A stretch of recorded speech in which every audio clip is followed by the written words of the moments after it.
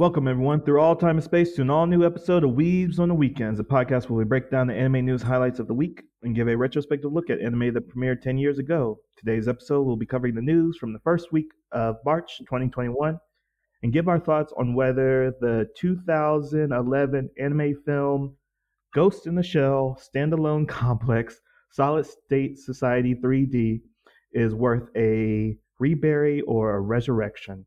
My name is Jay Johnson. I'm a part-time weeb and full-time English language sensei. And with me, as always, is my co-host Sam Martinez, part-time weeb and full-time automail mechanic. Now, Sam, the winter season of anime for 2021 is almost over. We're going to transition very soon into the spring anime season with My Hero Academia. Actually, I haven't looked at the full list, but for right now, let's finish up with let's say, where are we right now with winter anime? Where are you right now, Sam? Oh my goodness. Even though I've cut off a lot of anime, I still have a laundry list of anime that I'm keeping up with, and I forget all of them. So please forgive me if halfway through this, through talking to it, actually add on more anime, because right now Wonder Egg Priority's been pretty good. I was a little miffed that the last episode was a bit of a recap episode. It's kind of weird because that's usually saved for episode 12 or episode 11, not episode 8. So it's just like, what do, anime? What do? Attack on Titan's been great. Jujutsu Kaisen has been great. Skate has been fun. The next one that I can think of is Jobless Reincarnation. That one has been so good. I would say it's probably my favorite isekai right now. I'm trying to think. Have we considered Sword Art Online an isekai or no? I think that is solely in the isekai genre for like that's kind of what trends said the. Well, I mean, originally Log Horizon did it first, but since they're not trapped in that world anymore, it's not really an isekai. But what I think about with Dot Hack Stein? yeah, okay, yeah. So like old examples of what Yeah. post, previous isekai were. So it's somewhat in that mixed ground, same way as Inuyasha is kind of an isekai, but not really. Oh, it's sort of like that, like you said, that halfway mark where it's like we want to be an isekai, but we want to have the benefits of it being in the real world as well. Right, because isekai just means another world. So no matter what parameter that is still, as long as you're transported somewhere, it's still an isekai technically. True. Oh, now I'm thinking about like the I'm a Spider, so what? That's been fun as well, along with Ray Zero. Oh my goodness. I would have to say it's kind of weird because right now Ray Zero, it's not as doom and gloom as it used to be. We're sort of on the upswing. And that makes me feel good, but it also makes me worried because if you've watched Ray Zero, there's always a little upswing with a huge downswing of terror and despair, things like that. But how about you? How has your anime been treating you so far? Pretty good. Like you, I've dropped off a lot. I picked up some because I did recommend, or I did make note of like Skate being infinite, and like I've gotten on that train after episode 7. There's like a really there's like that breakdown moment between these like two main characters, and I was like, okay, now I'm going to look into the series because I like a lot of angstiness in my anime. So I was like, oh my gosh, angstiness, because they do have that Beyblade kind of aesthetic with like colorful hair. Oh yeah, that's a good comparison. I never thought about that till now. You're right; it's totally there. Right, it's good. So I picked up that off of your recommendation because you said it was good. Yeah. So Attack on Titan again. That's kind of just been the one thing anyone's been talking about, so they can ignore that. So Doctor Stone started back. Promise Neverland started back. I started on the Horimiya train, and again, that's one of those anime that has like it's ranked like in the top 10 best-selling manga in Japan, Horimiya, for romantic comedy. So all the manga readers had came out in support of it. So I'm like, okay, bandwagon time. Uh, Jobless Reincarnation is pretty decent. It does take the isekai genre in a very interesting direction where the main character is actually traumatized, like not in the way that Subaru is traumatized because he lives in that world, but that the He reincarnate takes his trauma with reincarnated. him. Right, thank you. Yeah, he brings his trauma with him, and with these OP Sword Art Online kind of type protagonists that, oh, I've been transported into this world with a smartphone, or I have all these things like I'm a slime, but I can perfectly recreate things because of my OP abilities. So I'm really enjoying Jobless Reincarnation, like you said. Haven't got around to Log Horizon season 3. Same thing with uh, Deadly Sins, Seven Deadly Sins, season 4, I believe. That's right, they Uh, did come back. I forgot about yeah, dropped off Other Side Picnic, dropped off Redo the Healer. I said I wasn't going to mention it, but just to say I dropped it. that. Really haven't been keeping up with I'm a Spider, So What? And Wonder Egg Priority has Best Girl for the year so far for me. So it's a pretty decent season. But to name other anime, I could keep going on, like Kid from the Last Dungeon moves to the starter town. Um, Oh yeah, you Back did mention that. drops. There's like Yoru Camp season 3, I think. So like you can go on and on and on. Like a lot of just with everything that was moved or canceled from last year just got dropped in this season. So other than that, it's been a good season, but ready to move on to the next season. So Sam, you got some news for us to talk about the future of anime? For the news, I can talk about how Demon Slayer opened up #1 in New Zealand, or how it's back at #2 in Japan, or there's a third accolade, or how it's #2 in both Australian and South Korean box office. But it has not only taken up the airwaves in the last 2 episodes, but it also has me a little miffed because I didn't learn about its short stint here in the States until the day of, or like the day right before it started. Not only that, but how limited it is, and they know how big of a weebs we are. So I'm a little miffed at that. I'm just gonna skip on over to another news that we have. So again, just talking about another awesome studio that does great works. Mappa reveals that they are going to be making a water polo TV anime called Remain, and it's going to be teamed up with the writer for Tiger and Bunny. So, Jay, how do you feel about a new sports anime that is coming out and one that is dealing with water polo? Are you familiar with the sport? It's really so another anime that I didn't even pick up this season was the new volleyball anime. Oh yeah, it's like 321 or 351. It's just numbers. I can't remember. Title, it starts off with numbers and it's like Seiyin High School Volleyball's boys club, and I'm like, oh my god, why? But yeah, way too soon or way too close to Haikyuu, which just wrapped up, and we talked about. Uh, you see, I was about to call him Shoyo again, but winning Best Boy at the Crunchyroll Awards. Hinata-sama. Yeah, yeah. So, talking about like sports anime, I'm very much in the camp of sports is one of those interesting genres that can be best done in anime. Because if you look at Ping Pong, the animation comes to mind. That Haikyuu, of was course, good. or no Basket. Again, Hajime no Ippo. Again, you can just follow that down the line to every single sport has a good at least anime to represent it. So I would say I'm looking forward to Water Polo. Well, now that you say that Studio Mappa is doing it and they take their kind of choreography that they put into fight scenes and then just transfer that over into a match of water polo. So it's not polo with the horses, it's water polo. So it's very interesting. I hope it doesn't fall into the camp of that anime with the girls that use their butts to do sumo wrestling. Oh, I know what you're talking about. Where they use their butts and their boobs to push themselves off of the floating obstacles, things like that. It's like Wipeout, but with another sport. I forgot what it's called.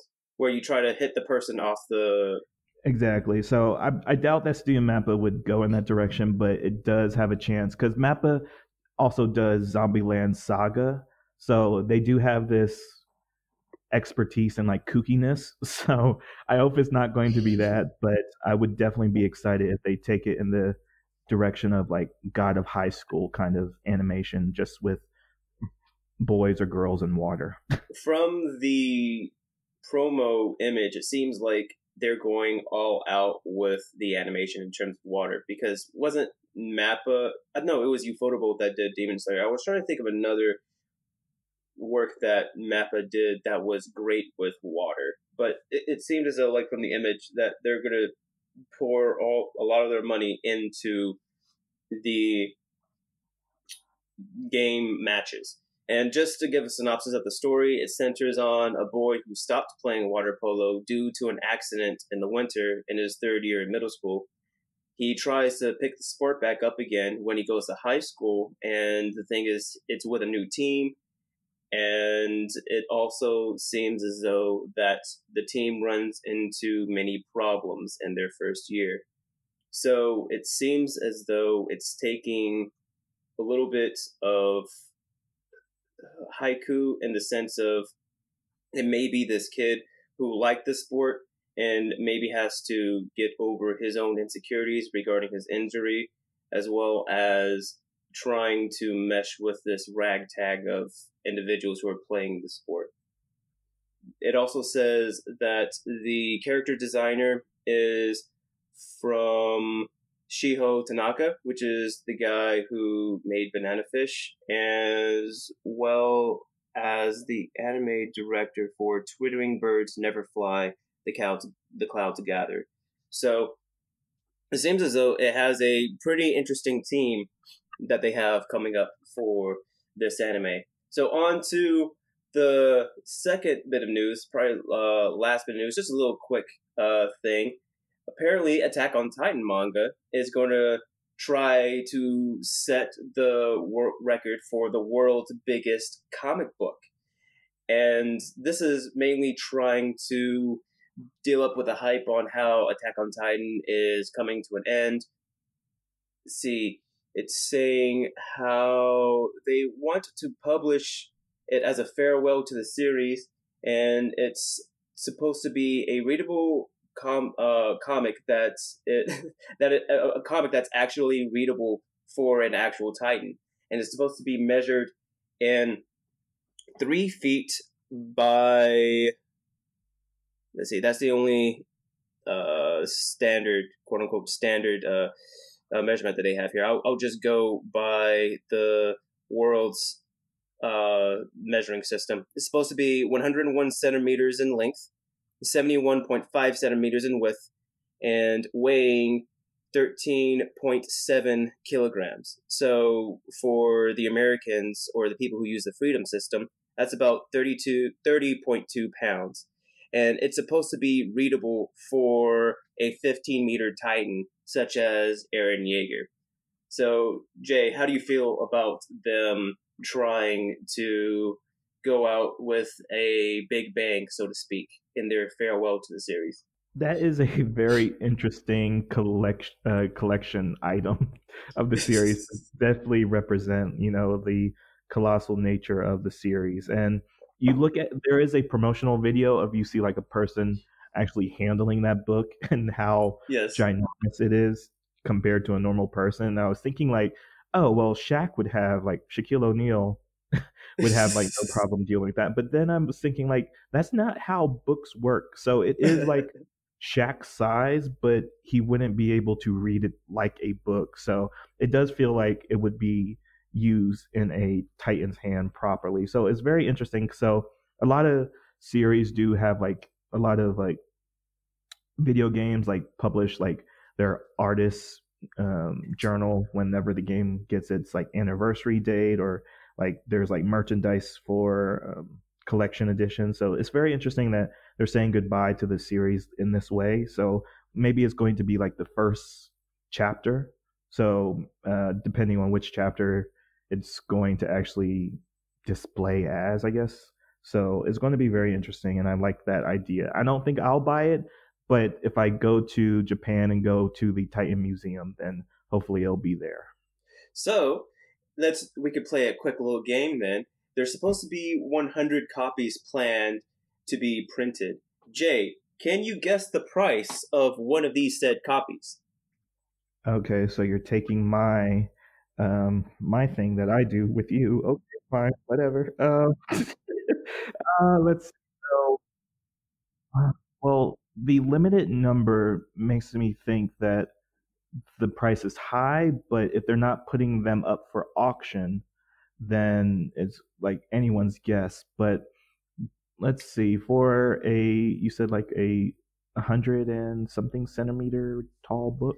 Let's So, see. Yes, the dimensions are 101 centimeters in length, one mhm. and 71.5 centimeters in width, weighing 13.7 kilograms. Okay. So thinking about like standard collection items, I would say it's probably around roughly 300, 400 USD. So that is what, 100 yen for every 100 USD or for 1 USD. So what, okay, let's say just 50,000 yen. Is that your final answer, Jay? Yes. That is quite the lowball. Okay, cool. And as you said, this gigantic chapter is supposed to contain the first two. I'm sorry, this gigantic manga is supposed to contain the first two chapters of the series.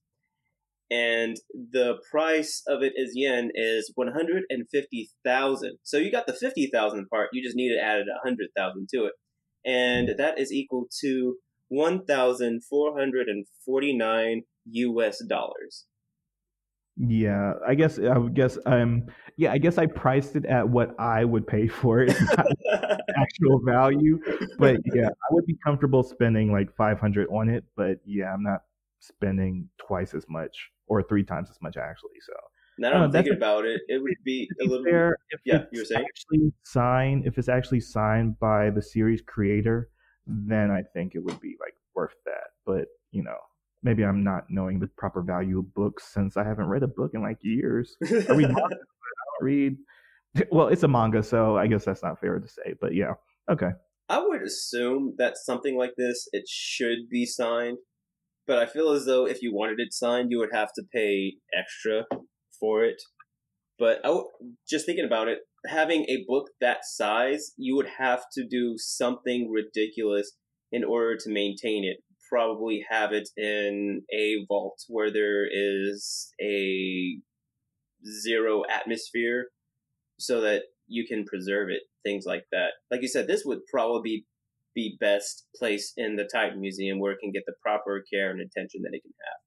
But enough about this science fiction anime. We are here to talk about the science fiction anime series movie that you have chosen for us this week, Jay.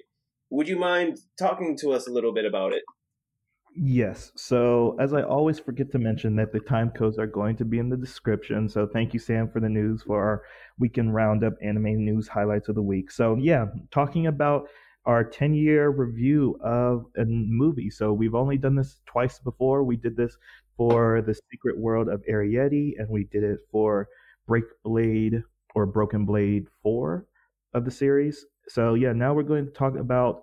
Okay, so the long title, I'm going to say it again, and I think this is the last time, but it's the Ghost in the Shell Standalone Complex Solid State Society 3D. And the 3D is very important just to mention because this is actually it's called a stereoscopic 3D version of the original movie, which came out in 2006. So we're kind of cheating, but this is the version that's not easy to find. The original version is the easiest to find. It's not streaming anywhere. It's mostly you can only really rent it or buy it through Amazon Prime or the Google Play Store or iTunes.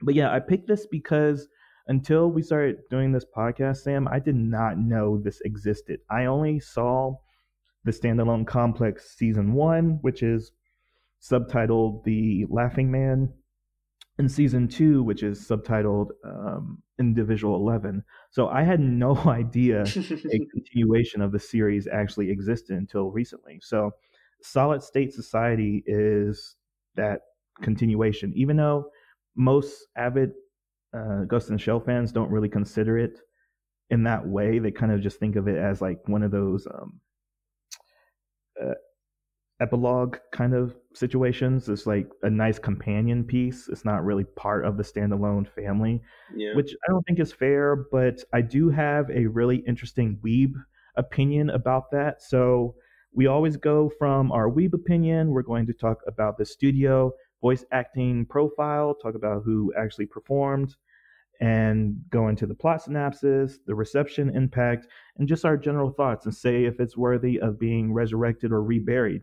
And most people would think it should be reburied. So we'll see how we each feel about this. But Sam, our weeb opinion is basically a hard coded statements that you would soapbox about this film. So it's usually based in hyperbole or a uses some kind of superlative like the best this or the worst that or the greatest this.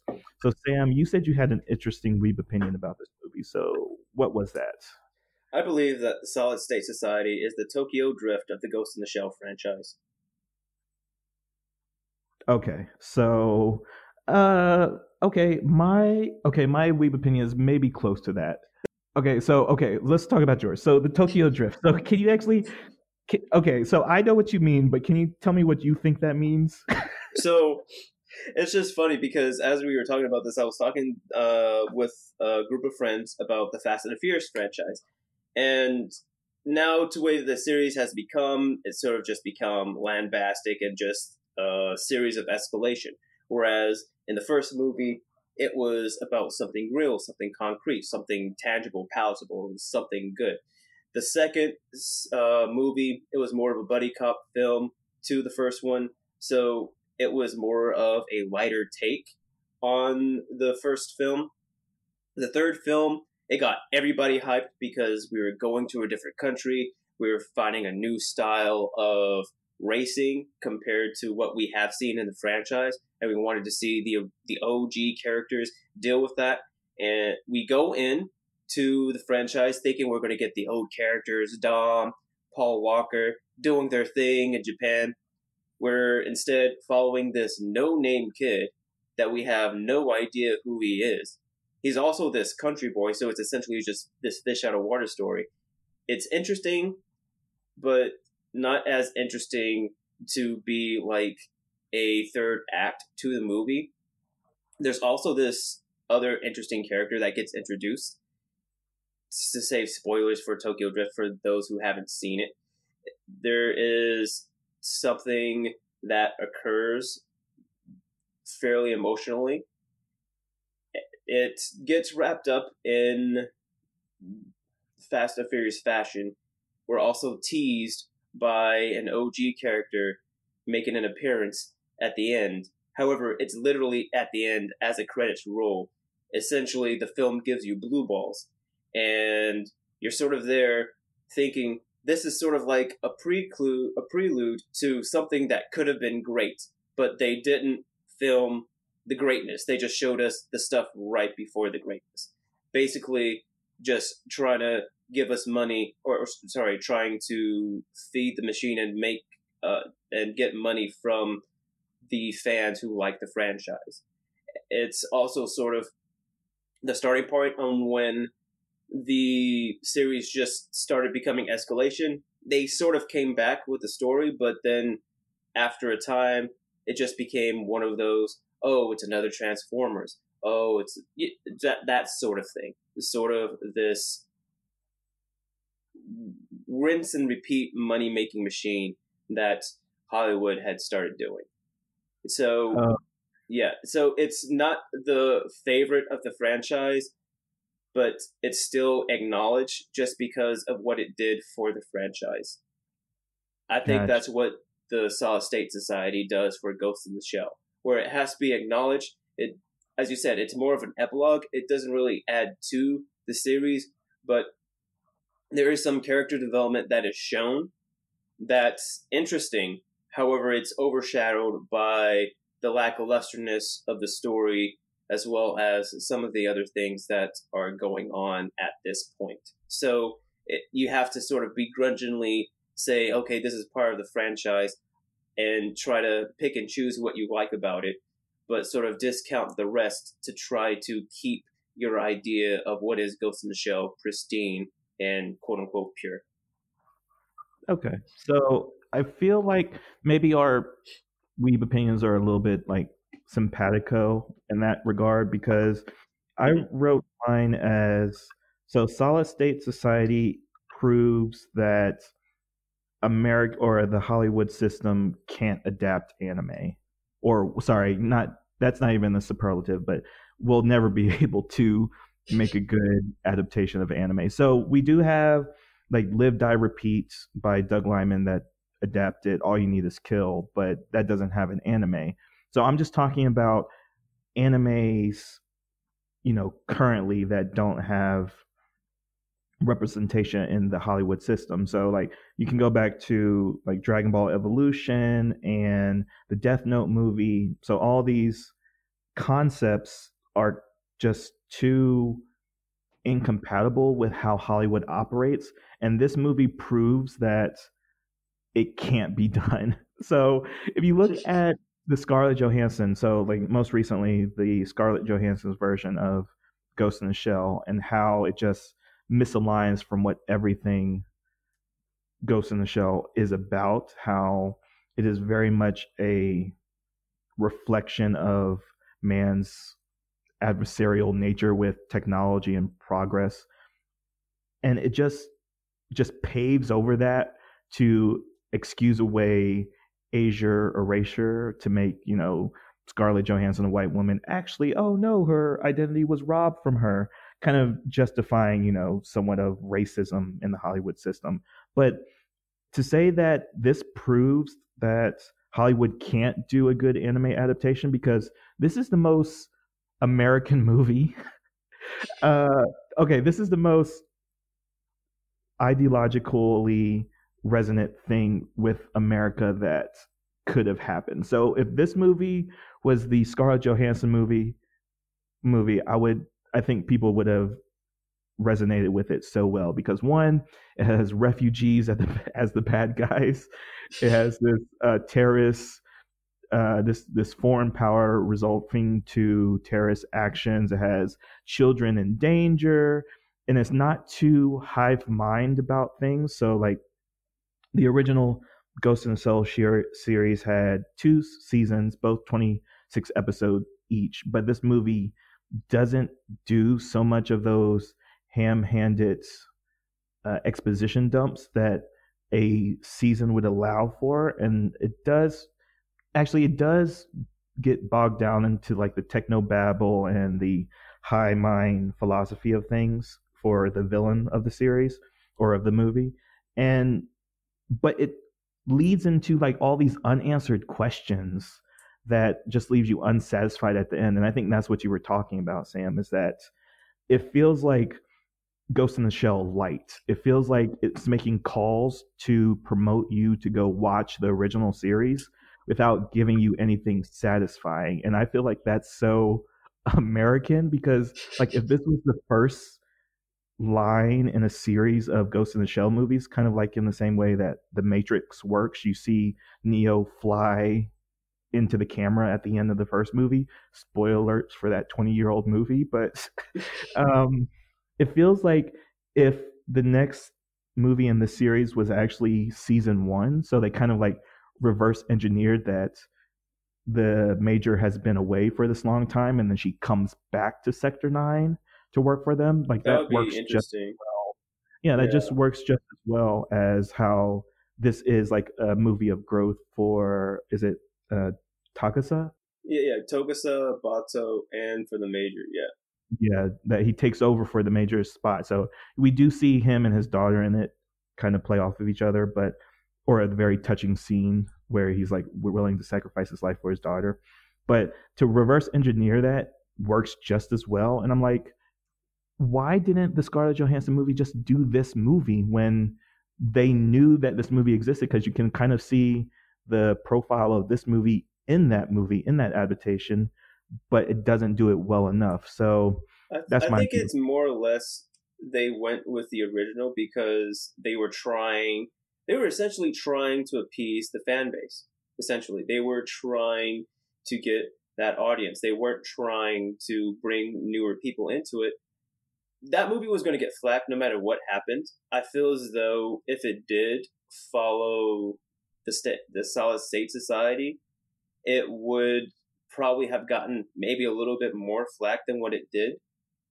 Also, the fact that as you said, if you reverse engineer, it would essentially tease at sequel movies. I feel as though that would just outrage a lot of people because, as you said, trying to reverse engineer going backwards because essentially at this time, well, I don't know if we want to go into the story just yet before we hit everything else, but one of the characters is essentially before this movie, he wanted to stay natural, meaning he didn't want to get any body augmentations. However, at this point, he has gotten to the point where he can't function within Section 9 without body augmentations. So he has very minimal body augmentations.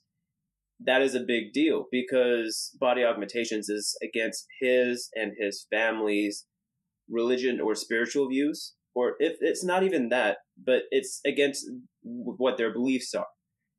He had to come to grips with that. I feel as though that was taken off screen. It would have been nice to see him struggle with that, but that was where he was at this point. As you said, this film was more of a epilogue, so just showing the growth of these characters moving along, and to sort of start that character, it would sort of be weird. How would you take that character then, move him forward, if the point of his character was essentially a parallel of somebody who started out wanting to be all natural and ended up having to have augmentations, and show that character's worries and fear come to fruition, because even though he had those augmentations, it helps him in his job, but it puts him in a bind in the third act of the film, which definitely feeds into the fear what him and his family had about augmentations from the jump. For sure, because that's why I was just talking about my weeb opinion as talking about its place as an adaptation versus like what the movie actually presented. Because not to talk about like the plot yet, because the plot, oh my gosh, it works 26 episodes of plotting into 2 hours. So like the runtime's an hour and 48 minutes, and it feels like a full season of anime, just or a full 26 episode anime packed into 2 hours. And so it felt rushed to you, or was it a good pace? It felt like it was very distinctly had its own identity from the first and second seasons of Standalone Complex, where this was more of a action thriller. So it does feel like it feels natural for a 2 hour paced movie, while the seasons feel perfectly paced for 26 episodes. So that's our. So it was good pacing, but just the amount of content, as you said, pacing was good. You just felt you got as much out of that movie as you would if you had sat down and watched a whole season. So they did good in terms of pacing and making that film. Well, yeah, in my opinion, but I have some more critical notes about that and see about why it deserves to be resurrected or reburied in the end. But Sam, let's go into our talk about the studio and the voice acting cast for this movie. And so much of anime I love is done by Production IG that it always surprises me that whenever we come across something like I don't know, it's like, oh, of course Production IG did it because they do everything. And so like, Solid State, they did Production IG Studios did the Ghost in the Shell series. They were founded back in 1987, so they have over 450 titles. Sam, I know this is like holy crap. That exactly.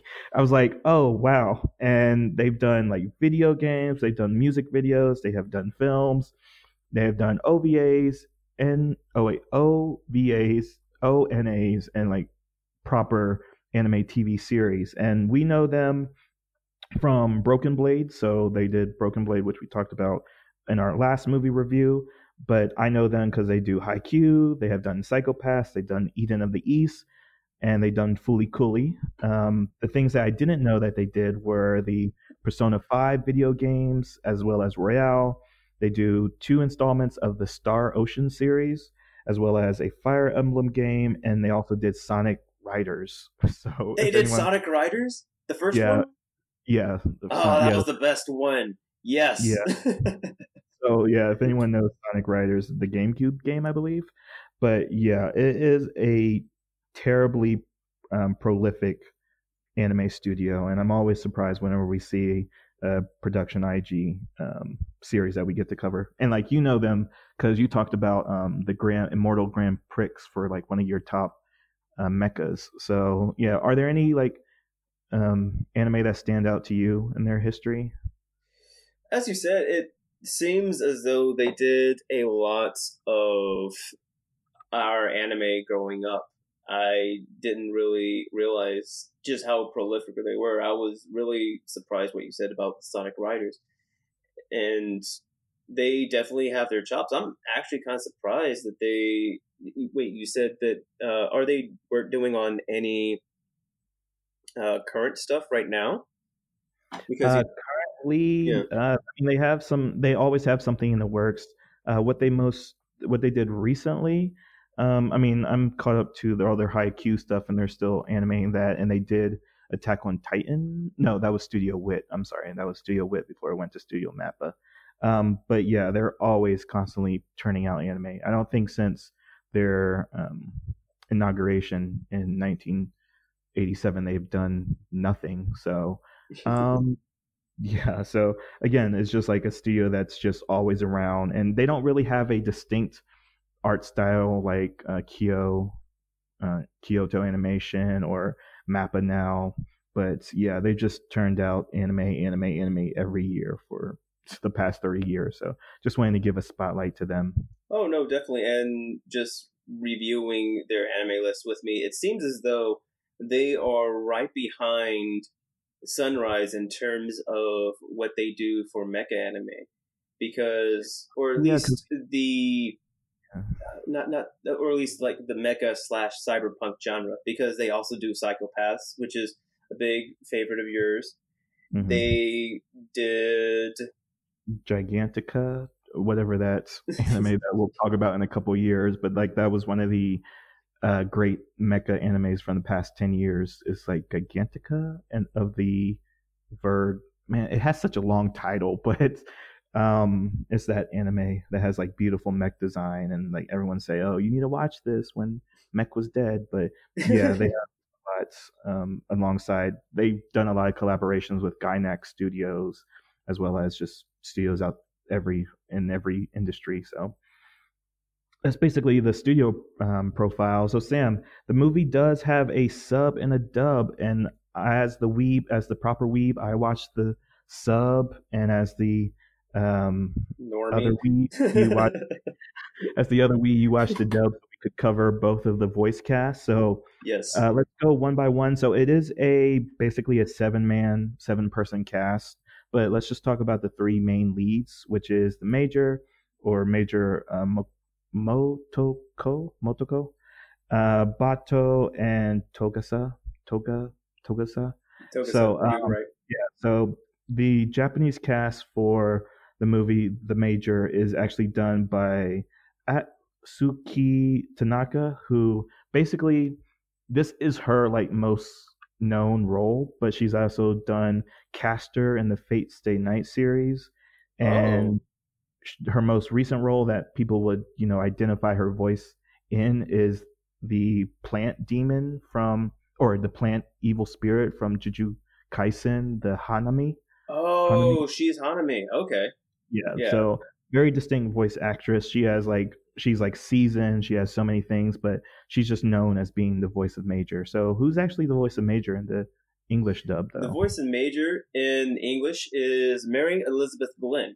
With this is one thing that I realized with the voice actors in the states here. They not only do anime, but they also do video games as well. So you would have recognized her from Cowboy Bebop, Naruto. She was Cornelia in Code Geass. She was Zabimaru in Bleach. She was also in Steven Universe, Star Wars Rebels, the Silent Hill game, and the Afro Samurai game. Oh, okay. So yeah, maybe I don't recognize her name, but I definitely have heard her voice before. All right, interesting. Oh, yeah. So Bato is actually voiced by an OG voice actor, and let me not try to disrespect by mispronouncing his name, but Put some respect on his name. yeah, it's Ako Atsuka, and this is like one of the OG voice actors. So he's known for his role as Bato, but he's also known as voicing Blackbeard or let me think if I can actually say his actual name. Is it Marshall D. Teach? Yes, you got it. Yeah. And he's also the voice of All for One in My Hero Academia. He is All for One? Oh, yeah. my goodness. So OG Goat's voice actor here, and very much so, he's so goat about it, is that he does a lot of voice mirroring voice in the dubs. So he also voices the roles as Samuel Jackson. So if you ever want to hear a Japanese man say the MF word, he's the man to go to. So if there's a Pulp Fiction Japanese version, it's him you're hearing as Sam Jackson. Yes, exactly. Oh, I have to look for that version now. Exactly. So I've seen him in I've heard his voice more in the Marvel movies, as Sam Jackson plays. Oh, yeah. That's where I recognize. Fury. Yeah. All right. So who's the English dub for Bato? So the English dub for Bato, his name is Richard Epcar. He has also done a lot of mechas, like Speed Racer, Macross, Robotech. He was in Hunter x Hunter. He was old Joseph Joestar in JoJo's Bizarre Adventure, Stardust Crusaders. He was in Kingdom Hearts, Mortal Kombat versus the DC Universe. And he's also Xin Zhao from League of Legends. Oh, okay. I can't identify his voice in my head, but I'm bad with voices. But okay. In Mortal Kombat, he was the Joker. I forgot who his other character. He was Raiden, I think. If it wasn't him, it was I think it was Raiden and Joker. Okay. So again, yeah, seasoned voice actor. Yeah, I mean, American voice acting is very different from Japanese voice acting. So a lot of things go from like their pay scale to how prestigious they're seen in their industry. But yeah, very interesting. So last but not least, I guess, since he's, again, like you said, Sam, it's kind of a shift of perspective for this movie since the Major does take up like the latter half. She's not the protagonist of the series, technically, or she's not the protagonist of the follow. Yeah, she's not the main follow of the movie. So the main follow of the series is actually Togusa or Togusa. You're right for the first time. Togusa. Yeah, is played by Koichi Yamadora, and he's another goat because he's the Japanese voice actor for Spike Spiegel. Seriously? Okay. Yeah. And most recently, you would know his voice from My Hero Academia, where he voices Gentle the criminal. He was Gentle. That's a big range right there. Exactly. And also, just because I found the previous voice actors funny, I looked into like who other Japanese dub for other movies, and this voice actor does it for Will Smith. He's Will Smith? Oh my goodness. That's crazy. I just thought that was like a funny point of reference. Like, okay, one does Samuel Jackson, the other does Will Smith. So who's the English voice for him? It's funny that you mentioned that because as I was doing the research here, it seems like on both ends that Togusa, or at least the voice actor for Togusa, is the most diverse or has the most flexibility and range in voice acting, because the actor Crispin Freeman for Togusa, oh my goodness, looking at his stuff, he was in the series Slayer. He's Alucard in Hellsing. He's Kirei Kotomine in Fate Zero. He's Itachi from Naruto. He's Shizuo Hiwajima from Durara. He's in Kingdom Hearts 2 and 3. He's in God of War 2, and he's also Winston in Overwatch, the gorilla character in Overwatch. And Oh my goodness, dude! Just this guy's another goat. I guess like they just got goats for Togusa on both ends. Yeah. So yeah, it's very odd because like this movie did it was shown at New York Comic Con, but again, like I had no idea until we started talking in like what to watch this year that this movie even existed, and like just all these back to back goats. Like the studio is great, the budget we'll talk about later, but again, like this is a 3D version, so we're talking about back in 2006. So again, that's a little bit okay. So maybe that's a little bit fair. Maybe that's why I didn't watch it at the time because it was actually 2006, but this is the 2011 version. But we'll talk about that after we talk about what the actual plot is of the movie, Sam. And this was a movie released on March 26, 2011, with a runtime of an hour and 48 minutes. Okay, I guess I'm going to have to say the title again, but Ghost in the Shell, Solid State Society 3D is also known by the alternative name Another Dimension, is the stereoscopic 3D version of the 2006 anime of the same name. So, if you're thinking that this is so confusing, because it is, because the 3D version isn't even available anywhere really. I mean, you do have like the Blu-ray version that you can buy, but the most readied version, like I said, to see is the 2006 version, which does have 2006 graphics. And what is added by the 3D is just basically when they take this system and put a overlay onto the existing animation, it's basically just changing the lighting as well as the overall texture of the animation. So we actually didn't get to see the 2011 version, right, Sam? You didn't No, I watch. didn't. And now that you mention it, there are some scenes where it would have been enhanced by 3D. However, the whole movie it just played like a regular film. I think that's probably the downside of taking a film and converting it to 3D format. Whereas it's not cringy when you have a movie that's dedicated solely for 3D, as we have endured in the early 2000s. However, it's still bittersweet trying to watch a film that wasn't originally intended for 3D and essentially the studio trying to make another buck, essentially refurbishing a film and saying there's something new about it when it adds little to the overall film. I guess the biggest thing was that it probably added to the audio and how you listen to the music. And much like all the other Ghost in the Cell videos or animations, the music was pretty strong in this film. Oh, So for I sure. can see the benefits of having the stereoscopic aspects in this film in the theaters. Oh yeah, for sure. So it was not widely available in theaters actually, so it barely qualifies as a theater release because it was singularly focused in Shibuya in Tokyo. So technically it's not a theater release, but it's still just to say that it was in theaters at a time.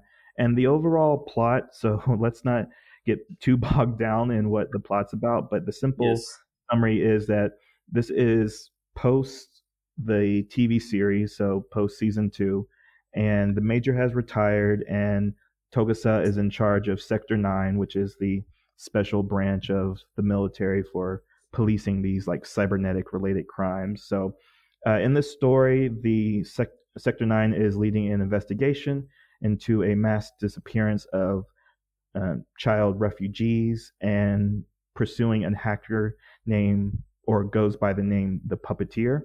And this falls into sci-fi, police, and mecha, and is rated a 17 plus for violence and profanity. And I love that police is a genre tag for Japanese because again, the Japanese have a very special relationship with policing and the military. So that's the overall plot synopsis. And to say that again, Mike, a big concern about the movie is that it does feel like it bogs down 26 episodes of a season of anime into 2 hours is so jarring, I guess is the word, because if you're looking at negatives for the movie, that's like the major one, is that there are some heavy-handed explanations. It is packed inside of a action thriller, while the other two seasons are more like contemplative about what the philosophy of being is, like the whole Theseus ship argument, like how do you lose yourself inside yourself.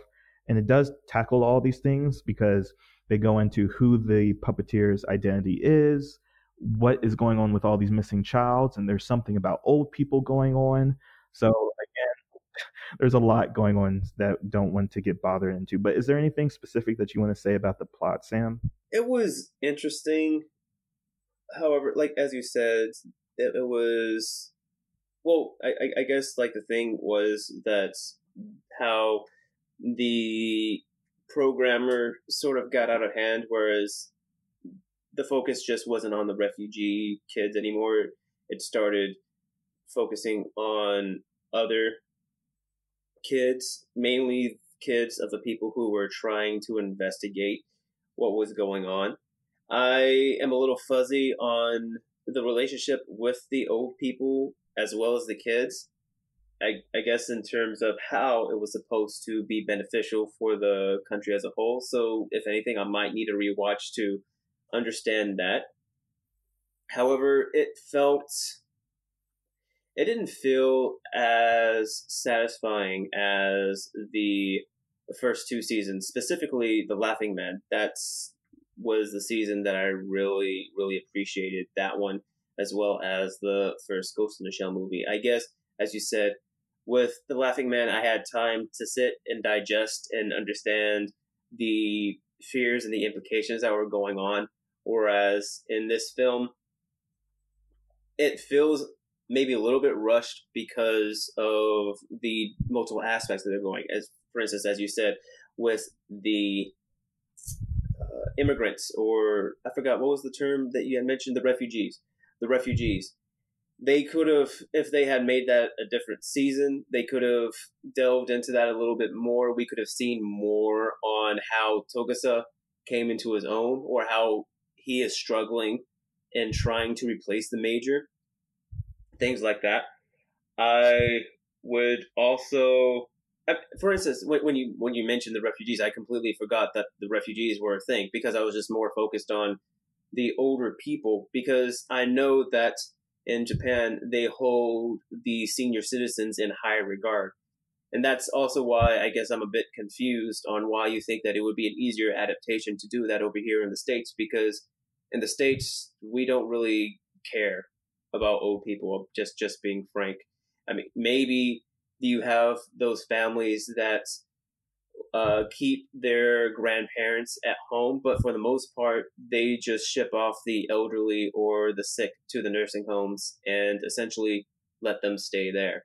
That's whereas in the Japanese society, they try to be more active in the older citizens' way of life, well-being. So when an older person is not getting the care they need in a Japanese society, it's sort of a big deal. There is something wrong that's happening, you know? So that's Yeah. why I was more focused on that, and why their relationship to the younger kids was so important. Right. So not to rewrite the movie, but again to say that this feels like again a full season or 26 episode season of an anime if it's done properly, is that that whole setup of following Togusa's perspective would have probably been like the first core of the season. So it would have been like the first 12 episodes, and then the major would have got introduced, and then that would have followed her for the last part of the season. But just to speak to again my weeb opinion about this, is that I feel like that is so American. Is that oh, what are the old people doing? Kind of, because like there is this perspective in like America cinemas that old people are creepy. They're a little bit sinister. If you think about like the old witch in the cottage kind of motif of senile people can be dangerous, to a horror kind of motif, than how it is like more of a social commentary that Japan or like the Japanese audience would have vibe with. So that's where I was going with it. But that's me being No, a that's a good idea. Like you said, it would sort of take that fear and sort of make Americans face what they view on the older population.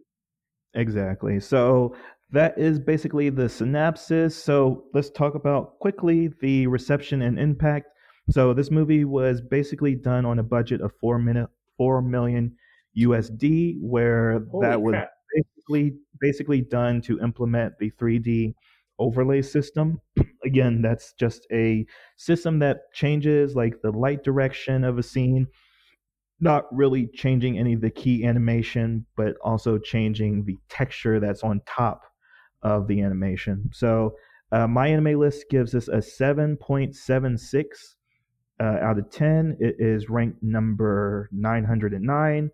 IMDb gives it an 8 out of 10. 91 for the for the audience reception on Rotten Tomato. Does all that sound? Does that vibe with you? 91 for the studio, or sorry, I keep saying studio, but for the audience, 8 out of 10 for IDBM and 7.7 for anime.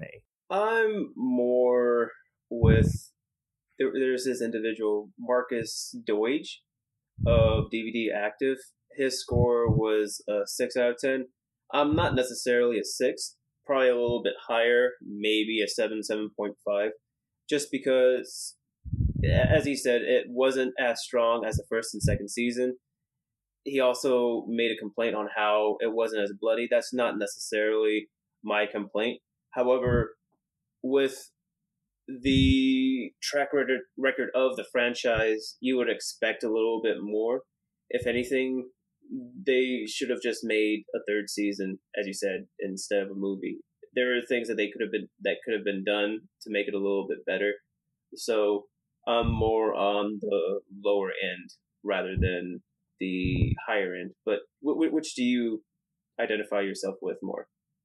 Yeah, so if we're looking at the scale of if it's worth a rebury or resurrection, I would give it a rebury because it does feel firmly like even watching it's there are moments that has been repackaged and recreated from the series. So it very much plays to if you've seen season one and season two, then there's like identical scenes mirrored in this, like that iconic scene of the major jumping off from a high point and then I turning think they invisible. do that in every movie or every scene. It's a staple of the series. It's a staples, but again, it's not adding anything new. It's making a callback to people that would say, "Oh my gosh, it's a callback."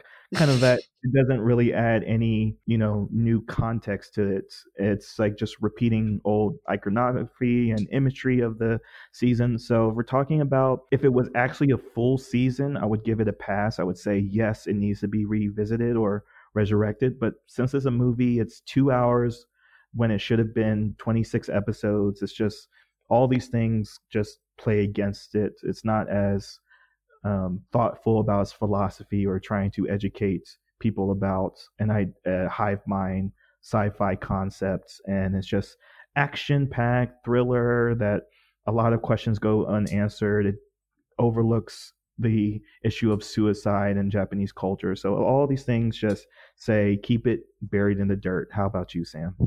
I agree with you in that it's reburied. I really hate saying that because I like the ideas that they want to go through with the characters, mainly Togusa and Bato, how they are adapting or the lack of adaptations on their part when the major is missing.